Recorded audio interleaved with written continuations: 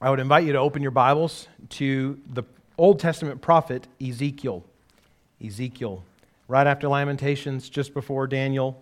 If you open your Bible in the middle-ish, I'm just looking at mine to see about where it is. In the middle-ish, if you land in the Psalms or the Proverbs, you're going to want to flip a few pages forward in your Bible or toward the back-ish. Ezekiel.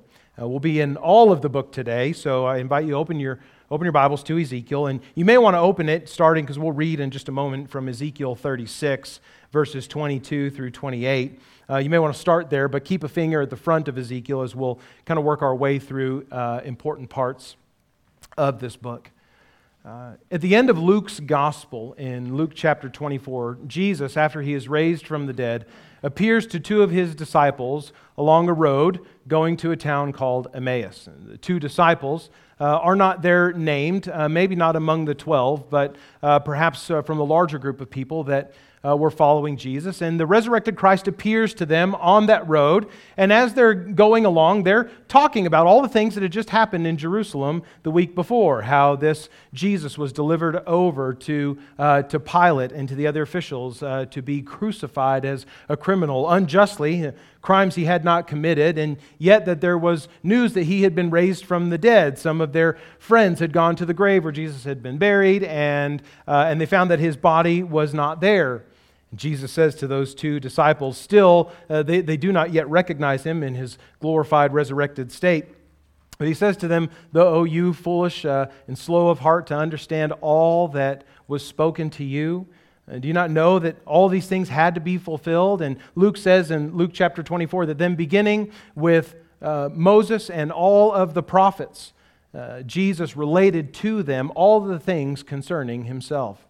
There, Jesus interpreting the Old Testament, those are the scriptures that they had, Moses and the prophets, saying, these things are really about me.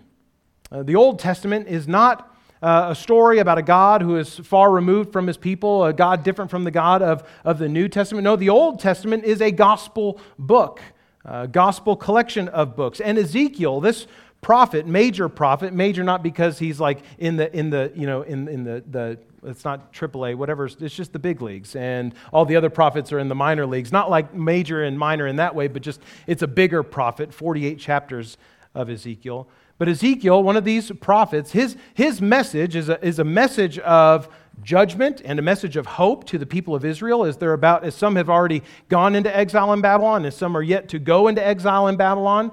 And it can be easy for us when we read these Old Testament prophets to think that this is a book just for them then, a long time ago. It has no meaning for us today. But I submit to you that Ezekiel is actually a gospel book. It's a book that points us to the hope of Christ, even several hundred years before Christ was ever born. Ezekiel's a book that displays the holiness of God, the majesty of God, the justice of God, and yet his mercy and compassion for sinners and desire to save them. It's a book that anticipates Christ's coming in ways that probably its first recipients may not have quite understood, but yet there were glimmers, there were silver linings of hope there in Ezekiel, especially toward the end, that the people of Israel would have clung on to with white-knuckled hope in the time that they're spending in exile. This morning, Ezekiel is the subject of our study. As we come to this book or to any book, and I hope you received a note sheet as you came in, a little bifold note sheet on Ezekiel, and I encourage you to kind of use that as a tool as we make our way through this book this morning. It's helpful for us to consider all of the historical and sort of background information, context information for these books as we study them. The author of this book is Ezekiel, the prophet. His name means God strengthens. Ezekiel was a priest, born in a priestly line. He was the son of Buzi. And yet, Ezekiel was a priest who did not serve in the temple. He comes from a priestly line, but by the time he was old enough to serve in the temple, he had already been exiled to Babylon. And so he's a priest without a place of service. We know that Ezekiel ministered from exile in the foreign nation of Babylon from the time that he was about 30 years old, which is when priests in Israel usually began their service, for about 20, 25 years. This would have been the span of a priest's entire service in the temple, interestingly enough. So his time of prophecy takes up the whole time that he would have been serving as a priest. There are several date markers in Ezekiel that note that his prophecies began sometime in the summer of the year 593 BC and continued through 571 BC. We know that Jerusalem was sacked and sieged by Babylon and the temple destroyed sometime around 586 BC, right there in the middle of much of Ezekiel's ministry. If I were to summarize, or if we could summarize Ezekiel in just a few short sentences, I would do it this way and just say that Ezekiel is a long book, 48 chapters, but it's well structured. There's a very clear structure to the way that Ezekiel has organized these prophecies that God has given to him. In it, Ezekiel is called and tasked by God to deliver oracles of divine warning about impending judgment against Jerusalem, the people who live there, the Israelites that are there, unless they repent of their idolatry and sins of injustice. After Jerusalem eventually falls entirely to Babylon in the middle of Ezekiel's ministry, and all the people are taken into exile, the oracles, the words from the Lord through Ezekiel shift around chapter 33 or so. There's a marked shift in the tone of the prophecies. A shift from a tone of judgment to a tone of hope. Hope for restoration by God that comes along with the repentance of the people and renewal as God's people whom He Himself promises to shepherd and to give them a new heart and a new spirit to follow Him. And so in this state, in this renewed state, in this restored state, the people of Israel, as Ezekiel prophesies, will enjoy the presence of God among them. Now, as you work your way through Ezekiel, and I encourage you to do so, it is a task worth doing to read through a prophet in 1 or 2 or 3 sittings. It might take you about 3 hours to read Ezekiel all the way through from chapter 1 through chapter 48. When I study for these sermons, what I like to do is read the whole book in one sitting if I can. Sometimes it takes 2. Ezekiel took me 2. But I like to listen to an audio Bible at the same time that I'm reading it. It helps me to absorb the information all the more and all the more better. I encourage you to do so. As you study Ezekiel on your own, you'll notice several themes that just rise right to the front, right to the top of the book. Themes like the holiness of God, just all over the place. That's a consistent theme of all of the prophets, major or minor. We have themes of the Lord's supremacy over other gods, that He is God and beside Him there is no other. We see the importance of God's people to live in holiness throughout Ezekiel. God has called them to be different in the world as they reflect His character into the world. And so, as His people that He saved from slavery in Egypt and delivered them to be a nation, a holy nation and a kingdom of priests, He intends for them to live a particular way. And He calls them out when they're not. There's also the theme, especially in the latter chapters of Ezekiel, of the promise of restoration to the repenting remnant of Israel. The promise of restoration to those who turn from sin and place their faith and trust in God. God works throughout human history in a way that theologians have called just redemptive history or redemption history. It's the story of God's work from creation and placement of Adam and Eve in the garden until the very end when Christ returns to bring with Him a new heavens and a new earth and to bring and to call to Himself all those who belong to Him. Redemptive history takes place in 4 epochs, 4 movements, if you will, and we see these in Scripture. Creation, fall, redemption, consummation. Creation, the beginning, Genesis chapters 1 through 2. The fall starts in Genesis chapter 3 when Adam and Eve eat from the fruit of the tree that God commanded them not to eat from. They become sinners. They bring a break of fellowship with God into their own lives. They bring sin into the world. And from that point until almost Jesus arrives, we're in that main epoch of the fall and all the consequences of it. But throughout the Old Testament, even starting in Genesis chapter 3, verse 15, where God gives a promise of one who will come to crush the head of the serpent who tempted Eve to sin, we have this tone of redemption, this expectation of rescue for God's people. And that tone of redemption is revisited. That theme of redemption, that melody of redemption is played over and over again throughout the Old Testament until it finds its fulfillment in the person of Jesus Christ, the Son of God, born of Mary, a virgin, who lived a life without sin, the life that no one could ever live, who died a death on a Roman cross for sins He had not committed, for crimes He had not committed, a death that all of us deserved, and there provided a means of rescue from sin, Him in our place, His righteousness for our sin. The promise of the gospel, the promise of rescue, redemption, is that whoever trusts in Jesus as that substitutionary sacrifice for their sins, who submits their life to Him as Lord, who follows Him every day of their life, the promise of Scripture is that they will be saved, they will be redeemed, they will be rescued. And we are looking forward to a coming day, a coming consummation of Christ's kingdom, when He will make the heavens and the earth new and bring to Himself, call to Himself all who have trusted Him, to live with Him forever in a place of blessed communion with God, where there is no more crying, mourning, no more tears, no more sin, only gladness in the presence of God. So where does Ezekiel fit in the scope of redemption history? Well, to be sure, it certainly falls historically, like on a timeline, in this period between fall and redemption. But Ezekiel covers themes of the fall. There's a lot of judgment of sin. Themes of redemption. There's hope for salvation for those who repent, and covers themes of consummation. Toward the end of Ezekiel, we get this beautiful vision that God gives to His prophet of a place of paradise where God's people will live with Him forever. So if I were to locate Ezekiel in the scope of redemption history, I would have to sort of draw a circle or a box around those last three epochs: fall, redemption, consummation.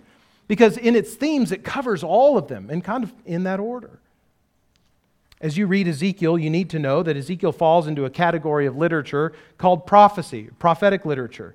A biblical prophecy is often less about foretelling the future. It's not forecasting what's going to happen so much as it is forthtelling, telling forth what the Lord has declared regarding the current state of His people and His response to where they are. Often the prophets will be speaking in the midst of specific historic events. We see that in Ezekiel. And the oracles, the words from the Lord to the people through the prophets, are pertinent. They matter to the day in which they were spoken. So when you read Ezekiel and you study this book on your own, ask questions to help you understand it better, like, what's the historic context of these oracles? What's going on in history and in the history of the people of Israel? How would the first hearers, the first readers of Ezekiel, how would those who heard this message for the first time, how would they have received or responded to these prophecies? What do the oracles from God to Ezekiel and to the people, what do they reveal about God's character? And what do they reveal about how He relates to His people? And then finally ask, how does God's revelation of His character then, and the way He deals with people, apply to how people should live now, on the other side of the fulfillment of this gospel hope we have in Christ? I said Ezekiel is a well-structured, highly structured book. And if you're to outline Ezekiel, it's actually pretty easy. There's kind of four parts, really. There's the inaugural vision that Ezekiel has in chapters 1 to 3, when God appears to him and calls him to this ministry the first time. Then from chapters 4 to 24, you have all of these prophecies against the city of Jerusalem and the people that live there and all of their sins.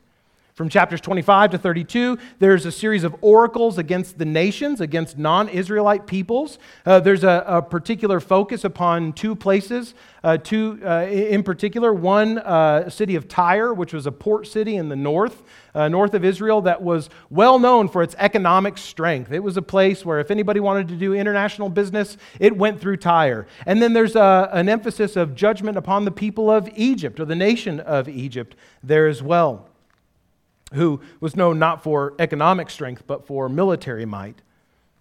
Then chapters 33 through 48 are really chapters of promise of restoration and renewal for the people of Israel.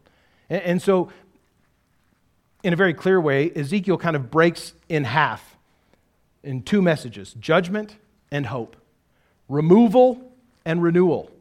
And those are the themes that we'll consider today. I invite you, as you're comfortably able, I hope you found your way to Ezekiel chapter 36. Would you stand with me as we honor God by the public reading of His Word? Ezekiel 36, verses 22 through 28. We're going to get here in a moment, but I'm going to start here so you have a sense of where we're going, because it's going to get bad before it gets better.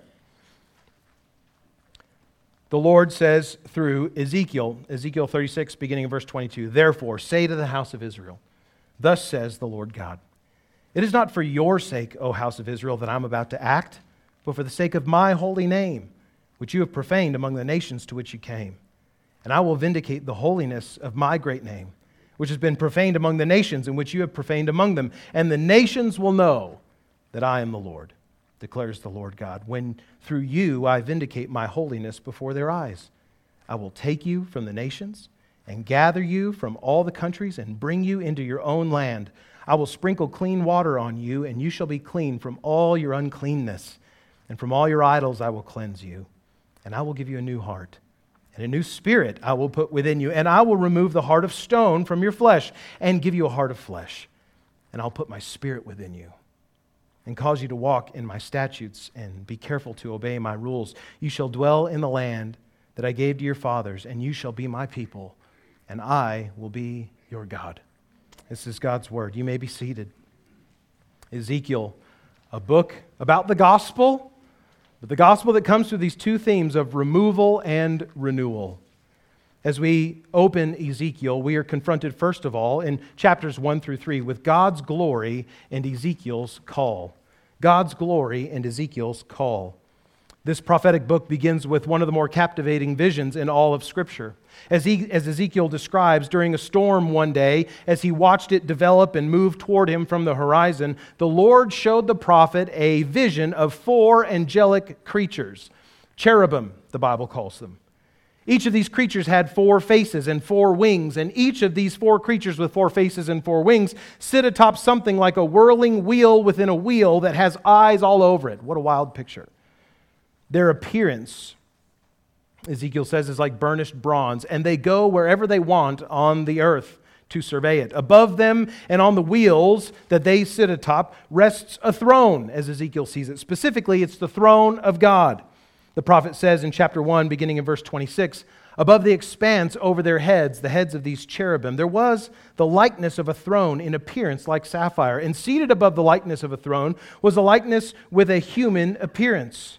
And upward from what had the appearance of his waist, I saw, as it were, gleaming metal, like the appearance of fire enclosed all around. And downward from what had the appearance of his waist, I saw, as it were, the appearance of fire, and there was brightness around him. Like the appearance of the bow that is in the cloud on the day of rain, so was the appearance of the brightness all around. Such was the appearance of the likeness of the glory of the Lord. And when I saw it, I fell on my face, and I heard the voice of one speaking. This is the way Ezekiel starts, with a vision of the incomparable beauty of God.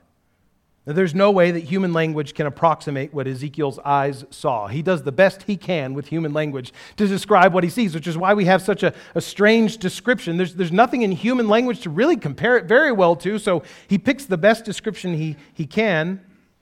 He describes this vision in many ways the same way that Isaiah and much later John the Apostle would see Jesus. And when they see, or the Lord, and when they see him, they stumble to find words to adequately describe the appearance of the Lord. He's beautiful and at the same time frightening.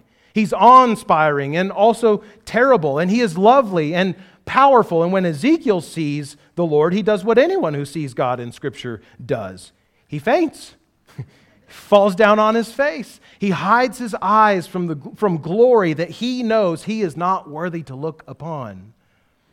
Ezekiel's inaugural vision sets the tone for the rest of the book. If you read Ezekiel and you miss the vision that he has of the Lord in Ezekiel 1, you're going to miss so much of the weight, of the import of the rest of the book. In fact, Ezekiel will do virtually no speaking of his own in the whole book that bears his name. In chapter 2, verse 4, Ezekiel gets the call from the Lord to say to the people of Israel who have been rebellious and sinful and stubborn, to say, thus says the Lord. That's Ezekiel's job. That's what God tells him to do. And this phrase, thus says the Lord, appears over 120 times in Ezekiel. You'll see it multiple times on almost every page. When Ezekiel speaks, understand, he speaks not his own words, but the words of this glorious God who appeared to Ezekiel this way. This one whose throne rests upon those frightful cherubim. So here's the truth that we must remember. That every word of Scripture is spoken by this God who appeared to Ezekiel. Now, yeah, Ezekiel says 120 times, thus says the Lord. But friends, everything from Genesis to Revelation is what the Lord has said. His frightful holiness, His awesome power is behind every word, every sentence, every paragraph, and every book of the Bible. I should think that if any of us were to encounter God like Ezekiel did, that we would receive all that God said with the utmost attention and careful obedience. If the Lord appears to you in this very visceral, very almost tangible way that He appeared to Ezekiel, what would you do but listen? Imaginings, visions of God in our minds as a kindly old grandfather in the sky do not do justice to His glory. And they do not do justice to our approach to His Word either. Visions like this lead us to think that God is some feckless, feeble, unwatching, uncaring character. But the Lord who appears in all of His glory to Ezekiel is a God who sees everything. He's a God who knows everything, and He's a God who is worthy of all reverence and worship. When Ezekiel sees Him, he faints. He falls down as though dead. The Bibles that we hold in our laps this morning are God's glorious Word that He has spoken. We do well to listen to it. The Word of the glorious God is worth listening to, and Ezekiel does listen to what God says to him. It's also a lovely word to receive. Part of God's commission to Ezekiel requires that he eat a scroll. In his vision, he's given a scroll and he's told to eat it. It's an image of God's word entering into him to be spoken out by him. Ezekiel says in Ezekiel 3, verse 3, the Lord said to me, "Son of man, feed your belly with this scroll that I give you and fill your stomach with it." Then I ate it, and it was in my mouth as sweet as honey. Now here's a conundrum for Ezekiel.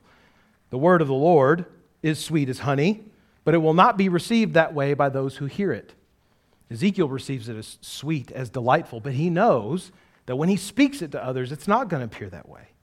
Like Isaiah before him, Ezekiel will have to speak a word of warning about sin to a people who will refuse to hear it, to a people who will not find it sweet, but rather bitter and harsh and unappealing. In fact, the people of Israel are so committed to their sins that God compares them to briars and thorns in chapter 2, that preaching to them will be like sitting on scorpions, Ezekiel. The word of God is sweet to those who receive it, knowing from whom it comes, the Lord of glory, but it's bitter to those who live for their own glory. How does God's word most often taste in your mouth, friend? Not literally tearing pages out of your Bible and eating them, but when you read His word, how does it sit in your stomach, spiritually speaking? Is God's word lovely even when it's hard, like broccoli? Is it beautiful to you even when it convicts you of your sinful ugliness? Do you still love it even when it says you're wrong and you need to repent? Is it delightful even when it calls you to turn from sin and self and seek God's glory? This is Ezekiel's call, to take the sweet, beautiful, satisfying word of the holy God to a people who have replaced their taste for it with a love for sin. And so in chapter 3 and later in chapter 33, these chapters that frame the hardest part of Ezekiel, God sets His prophet like a watchman on the wall. That's what He tells Ezekiel he'll be like. You'll be like a watchman on the wall. You're to look out for what is coming to the people in the city that you stand as a watchman for. You're to deliver true news to them and hold nothing back, but only say what God has told him to say. Ezekiel chapter 3, verses 16 through 19. We read, "At the end of 7 days, the word of the Lord came to me. Son of man, I have made you a watchman for the house of Israel. Whenever you hear a word from my mouth, you shall give them warning from me.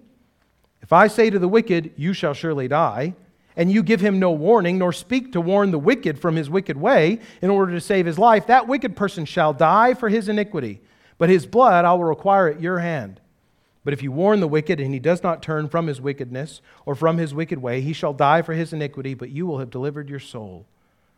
The phrase, "don't shoot the messenger," seems especially applicable for Ezekiel. He's got a hard word for the people. And God tells him, everything that I tell you, you better say to them. Because if you don't warn the people about their wickedness, they'll die for their sins, but I'm also going to require their blood from you. You're also in trouble because I told you to tell them and you didn't. This is literally all that Ezekiel will be, a messenger, a repeater of a word from the Lord. In fact, Ezekiel is not even allowed by God to speak any of his own words for the majority of his ministry. Ezekiel 3, 26 to 27, the Lord says to him, "I will make your tongue cling to the roof of your mouth, so that you shall be mute and unable to reprove them, for they are a rebellious house. But when I speak with you, I will open your mouth, and you shall say to them, 'Thus says the Lord God.' And he who will hear, let him hear, and he who will refuse to hear, let him refuse, for they are a rebellious house." How's that for a calling? How's that for a preaching schedule? We may look at Ezekiel's life and his calling and think, my goodness, that is harsh. To not even be allowed to speak unless God gives you permission. I hope instead you see the kindness of God to Ezekiel in his calling. Given the harshness of the initial warning that comes, Ezekiel will never have to wonder whether or not he said it the right way. Sometimes it's a blessing to not be able to speak but the words that God has given to you, because God will tell him all that he is to say. And even much later, when the message of Ezekiel gets better and more hopeful, when his call is to proclaim a message of hope and renewal for those who repent, Ezekiel himself will have the confidence of knowing that the good news that he brings is not a part of some crazed fever dream of his, or an attempt to soothe people who are angry with him or angry at the Lord, but instead he has the confidence of knowing that this good news is a sure word from the holy God. But of course, as often it goes with the prophets, things are going to get far worse before they get any better. And so very quickly after this inaugural vision in Ezekiel 1-3, we have this message of judgment to the people of Israel. This message of judgment is one of removal. They're about to be removed from their city, from their homeland. This theme of removal comes, first of all, in a message to the city of Jerusalem, that Jerusalem will be removed. Jerusalem will be destroyed. It is hard to be a prophet in Israel. Not only is the word of the Lord often one of judgment, but the life of the prophet is often full of physical enactment. The life of the prophet becomes his message. He's required by God to act out these prophecies, these oracles, as a visible demonstration of what God is going to do later. Ezekiel, even though he's living in exile in Babylon before Jerusalem was ever destroyed, he'll be commanded to do a bunch of physical enactments of prophecies. He's commanded by God to create a model of Jerusalem out of bricks and stones and even a model siege works around it to signify the coming fall of the city at the hands of Babylon in chapter 4. Ezekiel will be commanded to shave his head with a sword. I don't think that's all too bad. Shave his head with a sword, but then take all of his hair and throw 1/3 of his hair in the fire, to take 1/3 of his hair and strike it with a sword, which is a strange picture, and then take the last third of his hair and throw it to the wind. This is to be a picture of the fire and the sword and the scattering that are to come upon the city of Jerusalem. In chapter 5, God tells us, or gives Ezekiel that instruction. More devastating still, in terms of a prophet's life enacting what God will do, more devastating still, the Lord is going to take the life of Ezekiel's wife and not even allow Ezekiel to mourn. We read in Ezekiel chapter 24, beginning in verse 16, "Son of man, behold, I'm about to take the delight of your eyes away from you at a stroke. Yet you shall not mourn or weep, nor shall your tears run down. Sigh, but not aloud. Make no mourning for the dead. Bind on your turban and put your shoes on your feet. Do not cover your lips, nor eat the bread of men." So I spoke to the people in the morning, and at evening my wife died. And on the next morning I did as I was commanded. And the people said to me, "Will you not tell us what these things mean for us, that you are acting this way?" And I said to them, "The word of the Lord came to me.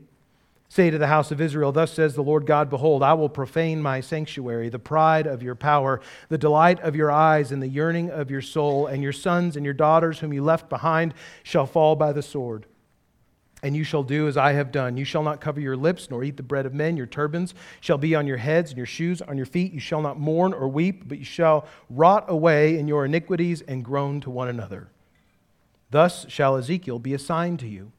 According to all that he has done, you shall do. When this comes, then you will know that I am the Lord God." Now this phrase, "then you will know, then they will know that I am the Lord," appears all over the place in Ezekiel. This is precisely why God is doing what he is doing with his people in the world, so that they, and so that the nations of the world will know that he is the Lord, that he is sovereign, that he is in charge. This is the judgment. God is going to remove the city of Jerusalem from its place of prominence and power and influence. Babylon, this great nation from the east, will destroy it, will burn it to the ground, will put its people to the sword, and scatter the survivors. But that's not even the worst of it.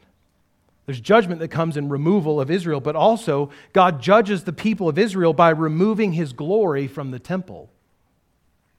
In chapters 8 and 9 of Ezekiel, the prophet is taken in the Spirit and given a tour of the temple of the Lord in far off Jerusalem. This is a visionary tour, not a literal. He was taken, he was transported to the temple in Jerusalem. This is God showing him this in a vision.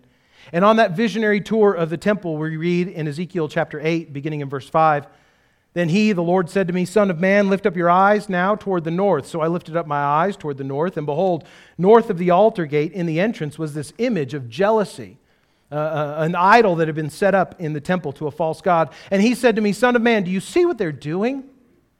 The great abominations that the house of Israel are committing here to drive me far from my sanctuary? But you will see still greater abominations."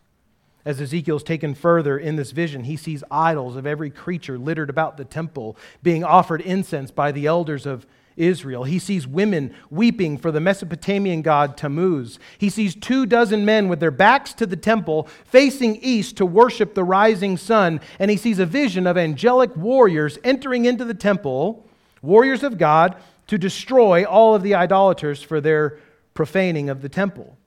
And then, as though this weren't enough already for the prophet to hear or to bear, the Lord packs his bags and leaves the house that was once dedicated to his worship. Ezekiel 10, beginning in verse 15, "The cherubim mounted up.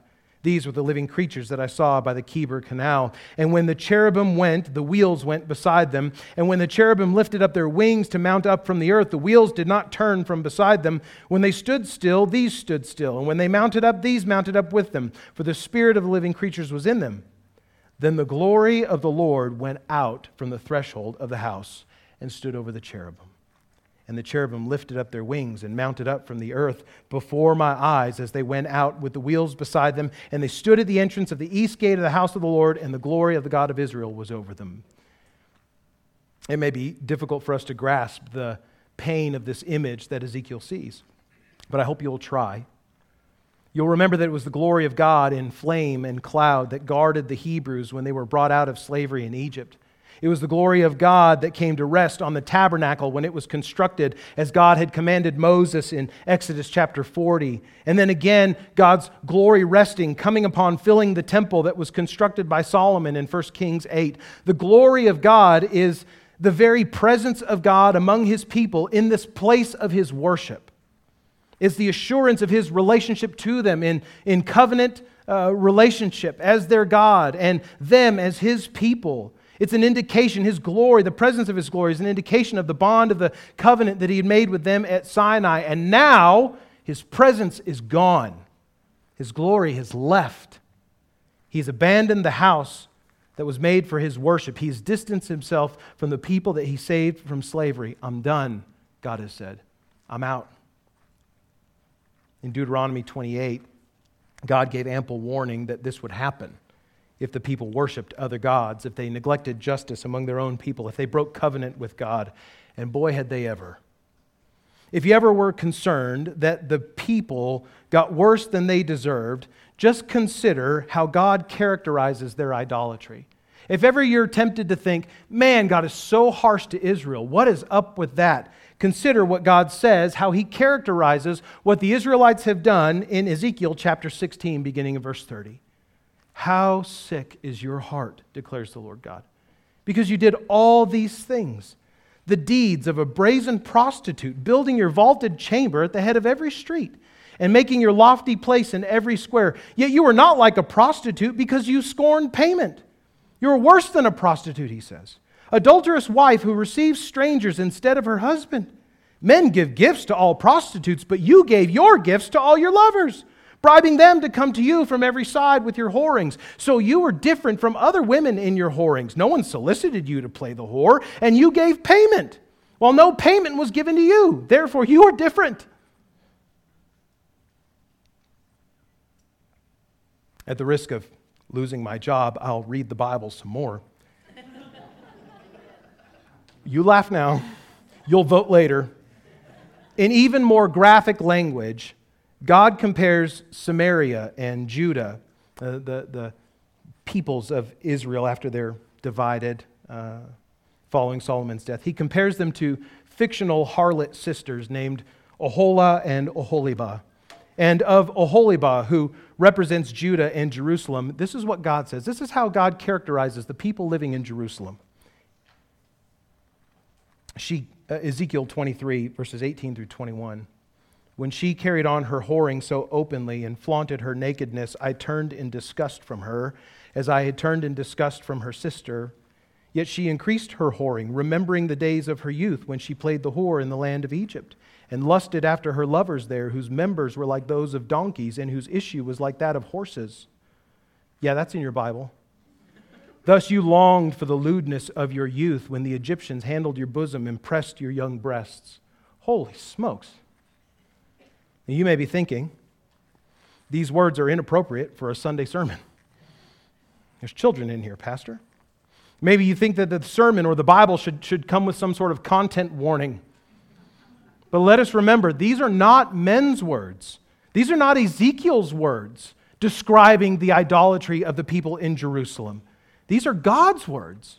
God uses this language. God has used this disgusting, graphic imagery to convey just how gross and adulterous and vile is the idolatry of His people who He saved for His glory. He's saying to the people, I took you for my wife when you were not beautiful, and I cleaned you up. I gave you all you could ever need. I loved you. I provided for you. I gave you a home. I was faithful to you, and you cheated on me. No, worse. You paid other men to commit adultery with you. It wasn't enough for you to be pursued by pagan people and their gods. You willingly chased after them and gave all yourself over to their worship in hopes that they would love you when I loved you first. It is not common, especially in news media, TV shows, social media today. It's not common to be told that sin is disgusting. In fact, quite the opposite. What the Bible calls sin, our culture commonly calls self-expression. Living your best life. And as we express ourselves and as we in our sinfulness chase our dreams, we usually end up chasing our own glory and our own fame and our own sense of fulfillment and our own supposed momentary happiness. Ancient Israel, friends, was not much different. Maybe I should say we're not much different from them. Their hearts had grown so cold to the call of God to repent from sin that He had turned to graphic portrayals of their sin so that they will be without excuse in knowing just how wicked they've been. The people of Israel were not convinced that they were actually the problem, though. They thought that their fathers and their grandfathers were the problem. There was a proverb in Israel in those days. The fathers have eaten sour grapes and the children's teeth are set on edge. Which means something like, God is punishing us for stuff that was our dad's fault. In Ezekiel 18, the Lord says very clearly to the people of Jerusalem, oh yes, your fathers were a problem, and so are you. So turn and repent of sin and live. We read in Ezekiel 18, beginning in verse 19, yet you say, why should not the son suffer for the iniquity of the father? When the son has done what is just and right and has been careful to observe all my statutes, he shall surely live. The soul who sins shall die. The son shall not suffer for the iniquity of the father, nor the father suffer for the iniquity of the son. The righteousness of the righteous shall be upon himself, and the wickedness of the wicked shall be upon himself. Verse 23, the Lord says, have I any pleasure in the death of the wicked? Declares the Lord God, and not rather that he should turn from his way and live? Verse 25, yet you say the way of the Lord is not just. Well, hear now, O house of Israel, is my way not just? Is it not your ways that are not just? Verse 31, cast away from you all the transgressions that you have committed, and make for yourselves a new heart and a new spirit. Why will you die, O house of Israel?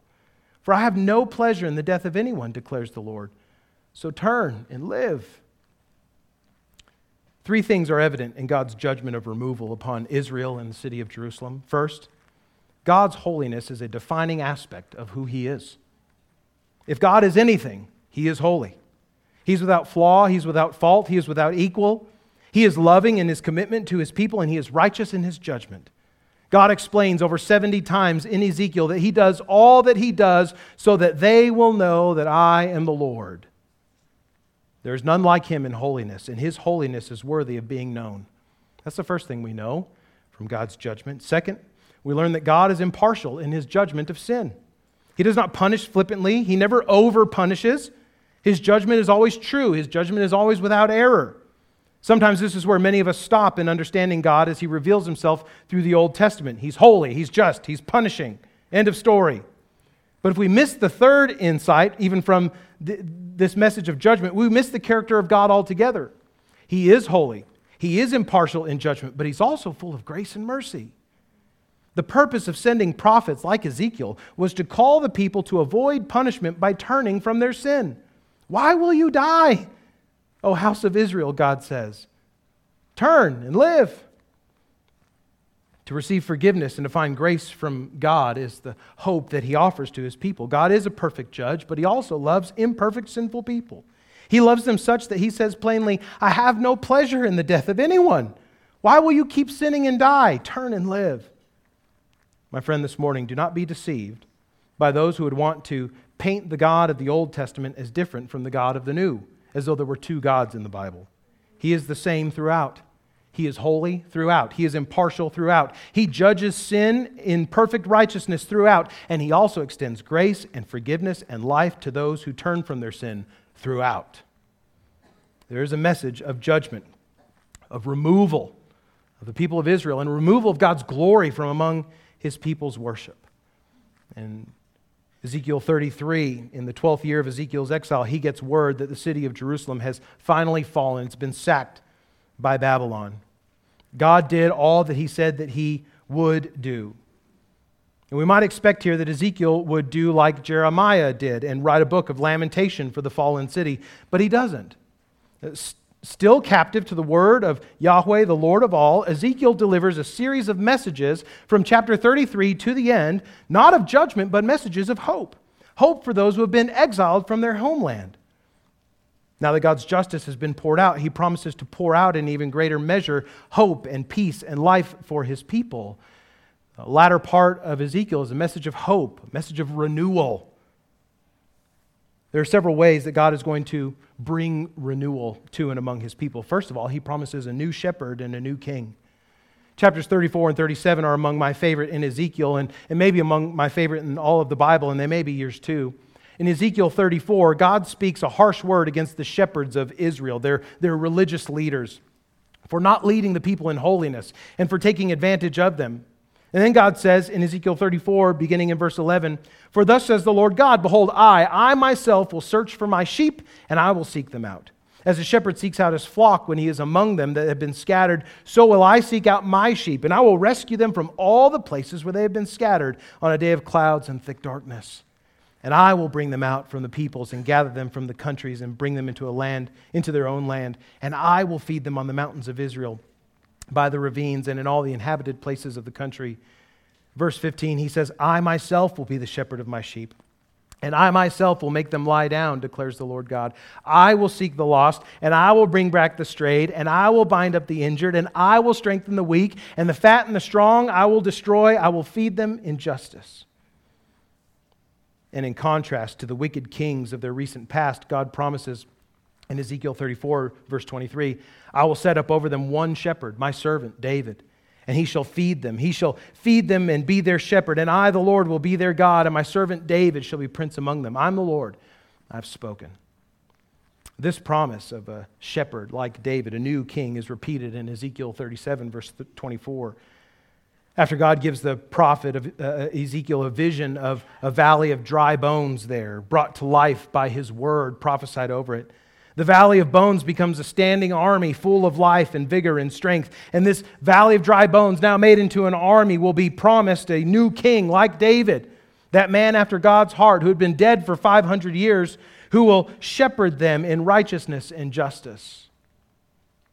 We see historically that the last faithless king of Judah, Zedekiah, would have the throne taken from him and given to a later descendant of David, Jesus of Nazareth, the Son of God, who is a shepherd king that does not abuse his sheep for his own fattening, but instead gives his life as an atoning sacrifice for his sheep. And so here we begin to see the book of Ezekiel anticipate the person of Christ. Jesus Himself, who said in John chapter 10, verses 11 to 18, I am the good shepherd. The good shepherd lays down his life for the sheep. I'm the good shepherd. I know my own, and my own know me. Just as the Father knows me, and I know the Father, and I lay down my life for the sheep. He's a shepherd unlike those faithless shepherds of Israel so many years before. He says, I have other sheep that are not of this fold. I must bring them also, and they'll listen to my voice. So there will be one flock, one shepherd. For this reason the Father loves me, because I lay down my life that I may take it up again. No one takes it from me, but I lay it down of my own accord. I have authority to lay it down, and I have authority to take it up again. This charge I've received from my Father. God promises a new shepherd and a new king, the fulfillment of which comes in the person of Jesus, the only divine Son of God, who is fully God and fully man, who shepherds God's people in justice, in faith, giving himself for their livelihood. God promises not only a new shepherd and a new king for his repenting remnant, but also he promises a new heart and a new spirit. You remember how God diagnosed the sickness of Israel's heart in chapter 16, comparing them to something worse than a prostitute? Well, 20 chapters in the destruction of Jerusalem later, God gives a promise of hope for a people whose hearts of sin led them to destruction. This is the passage we read as we began this morning. Ezekiel 36, 22 to 28, therefore say to the house of Israel, thus says the Lord God, it's not for your sake that I'm about to act, but for the sake of my holy name. As God says, I'll vindicate the holiness of my great name, which has been profaned among the nations, and which you have profaned among them. The nations will know that I am the Lord, declares the Lord God, when through you I vindicate my holiness before their eyes. Good news, Israel, I will take you from the nations, and I'll gather you from all the countries and bring you into your own land. I'll sprinkle clean water on you. You'll be clean from all your uncleanness. From all your idols I will cleanse you. I'll give you a new heart, and a new spirit I'll put within you. And I'll remove that heart of stone from your flesh and give you a heart of flesh. And I'll put my spirit within you and cause you to walk in my statutes and be careful to obey my rules. You will dwell in the land that I gave to your fathers. You'll be my people, and I'll be your God. For my sake, God says, so that the world will know that I am God, that I am holy, that I am just, that I am in control. So the world will know that I am gracious and that I give mercy and that I forgive and that I alone can give life where there was none to all who ask. For my sake, God says, I'm going to make you new from the inside out. I'm going to give you the heart that you desperately need but cannot make for yourself. I'm going to give you a new spirit, my own spirit, so that you will love holiness and righteousness. I will make you what you never knew you wanted to be, but what your heart has always longed for. And so Jesus, almost 600 years later, the Good Shepherd, says that we too, even today, must have a new heart, a new spirit by being born again. Jesus says in John chapter 3, verses 5 and 6, truly, truly, I say to you, speaking to Nicodemus, that Pharisee at night, he says, unless one is born of water and the Spirit, he cannot enter the kingdom of God. That which is born of flesh is flesh, and that which is born of spirit is spirit. To the one who has trusted Jesus, the Good Shepherd, who gave his life for sinners and raised it again, God promises the gift of his own Holy Spirit to dwell in their hearts, to make them holy, to cause them to be born again, to live a life that is marked by that which only the Holy Spirit of God can produce, a life of love, joy, peace, patience, kindness, goodness, faithfulness, gentleness, and self-control, as Paul says in Galatians 5. And as this promise that God gives to the people all the way back in Ezekiel foretells at the end, God also promises a new dwelling place. He's going to renew their shepherd. He's going to be a new shepherd, a new king. He's going to renew their own heart, their own spirit, and he's going to renew the place where they live. The loss of Jerusalem and the destruction of the temple were the worst thing that God's people could imagine happening to them. The glory of the Lord leaving the temple in chapter 10 is the most gut-wrenching reality that they could have faced. It's nice to have the promise of a new shepherd. It's nice to have the promise of a new heart, a new spirit. But what does it matter if they have no home? In the final 9 chapters of Ezekiel, chapters 40 through 48, the prophet is given a vision of a new temple. It's a detailed vision. And yet it's not so specific that it can be attributed to an actual temple. For instance, there is no height that is given as to how tall it's to be built. But it is a beautiful temple, and better still, its chief occupant returns.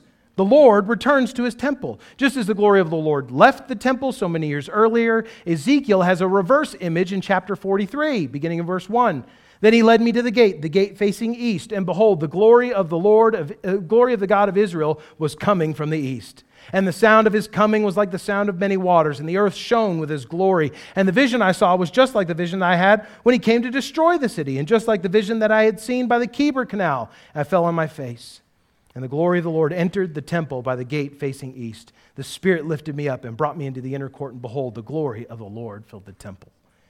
This new glory-filled temple that Ezekiel sees is provided for by a new prince who leads the people to worship as they ought and keeps festival and feasts as commanded by God. There's a river in Ezekiel's vision that flows from the threshold of the temple, going from a trickle to rushing rapids as it flows out to the nations. There are trees for the healing of the nations that grow without fail along its banks. And in his vision, the tribes of Israel have land allotments restored to them. This is a grand homecoming at the end of Ezekiel. And the city gets a new name. No longer is it called Jerusalem, which means foundation of peace, but as we read in Ezekiel 48:35, the last verse of Ezekiel, the name of the city from that time on shall be, in Hebrew, Yahweh Shammah, in English, the Lord is there. The forever home of the rescued remnant of God's people will be in the presence of the God who saved them, who loved them, who warned them, who punished them, who scattered them, who preserved them, who regathered them, who renewed them, and who gives them life incorruptible. The temple vision of Ezekiel and the promise of a God-filled forever home for his people is recapitulated. It's revisited in the last book of the Bible, Revelation. There, the Apostle John received a vision of Jesus Christ who had ascended to God after dying for sins and being raised again. Jesus had promised that he would return to gather his people to himself, and in the meantime, he gives this vision to John to encourage the church. Revelation 21, 1-4. Then I saw a new heaven and a new earth, for the first heaven and the first earth had passed away, and the sea was no more. And I saw the holy city, New Jerusalem, coming down out of heaven from God, prepared as a bride adorned for her husband. And I heard a loud voice from the throne saying, Behold, the dwelling place of God is with man. He will dwell with them, and they will be his people, and God himself will be with them as their God. What's the name of that new city that Ezekiel said he saw? The Lord is there.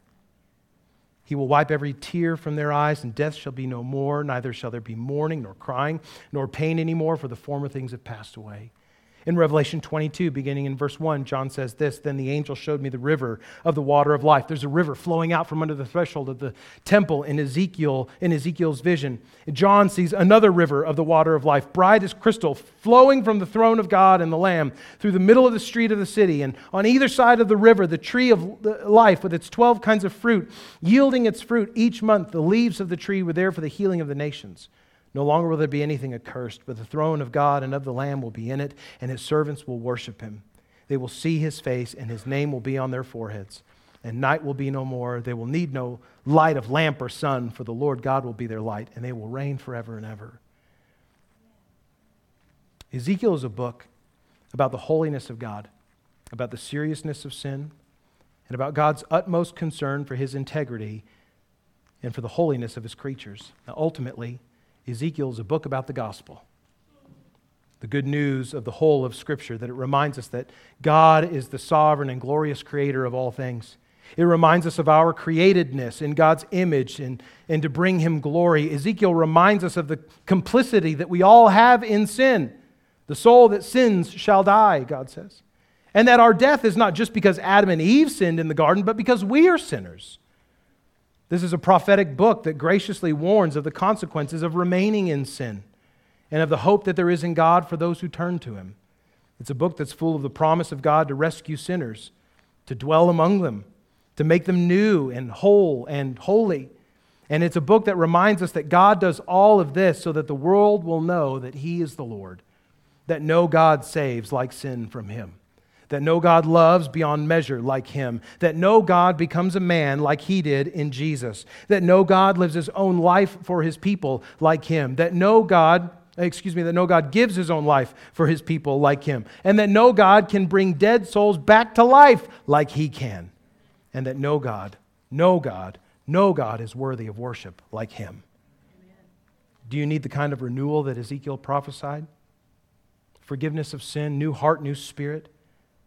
Renewal like this is there for the asking when you trust Jesus, the Good Shepherd, the Holy King, the giver of his Holy Spirit. You need only let loose of your sin to hold fast to him in faith and be made new. All of us will either be removed or renewed. In our sin, if we remain in it without repentance, we will be removed from the presence of God forever. But if we'll trust Jesus, if we'll give our lives to him as the one who gave his life for us, the promise of Scripture is that we'll be renewed. We'll be given a new heart and new spirit. We'll be given forgiveness.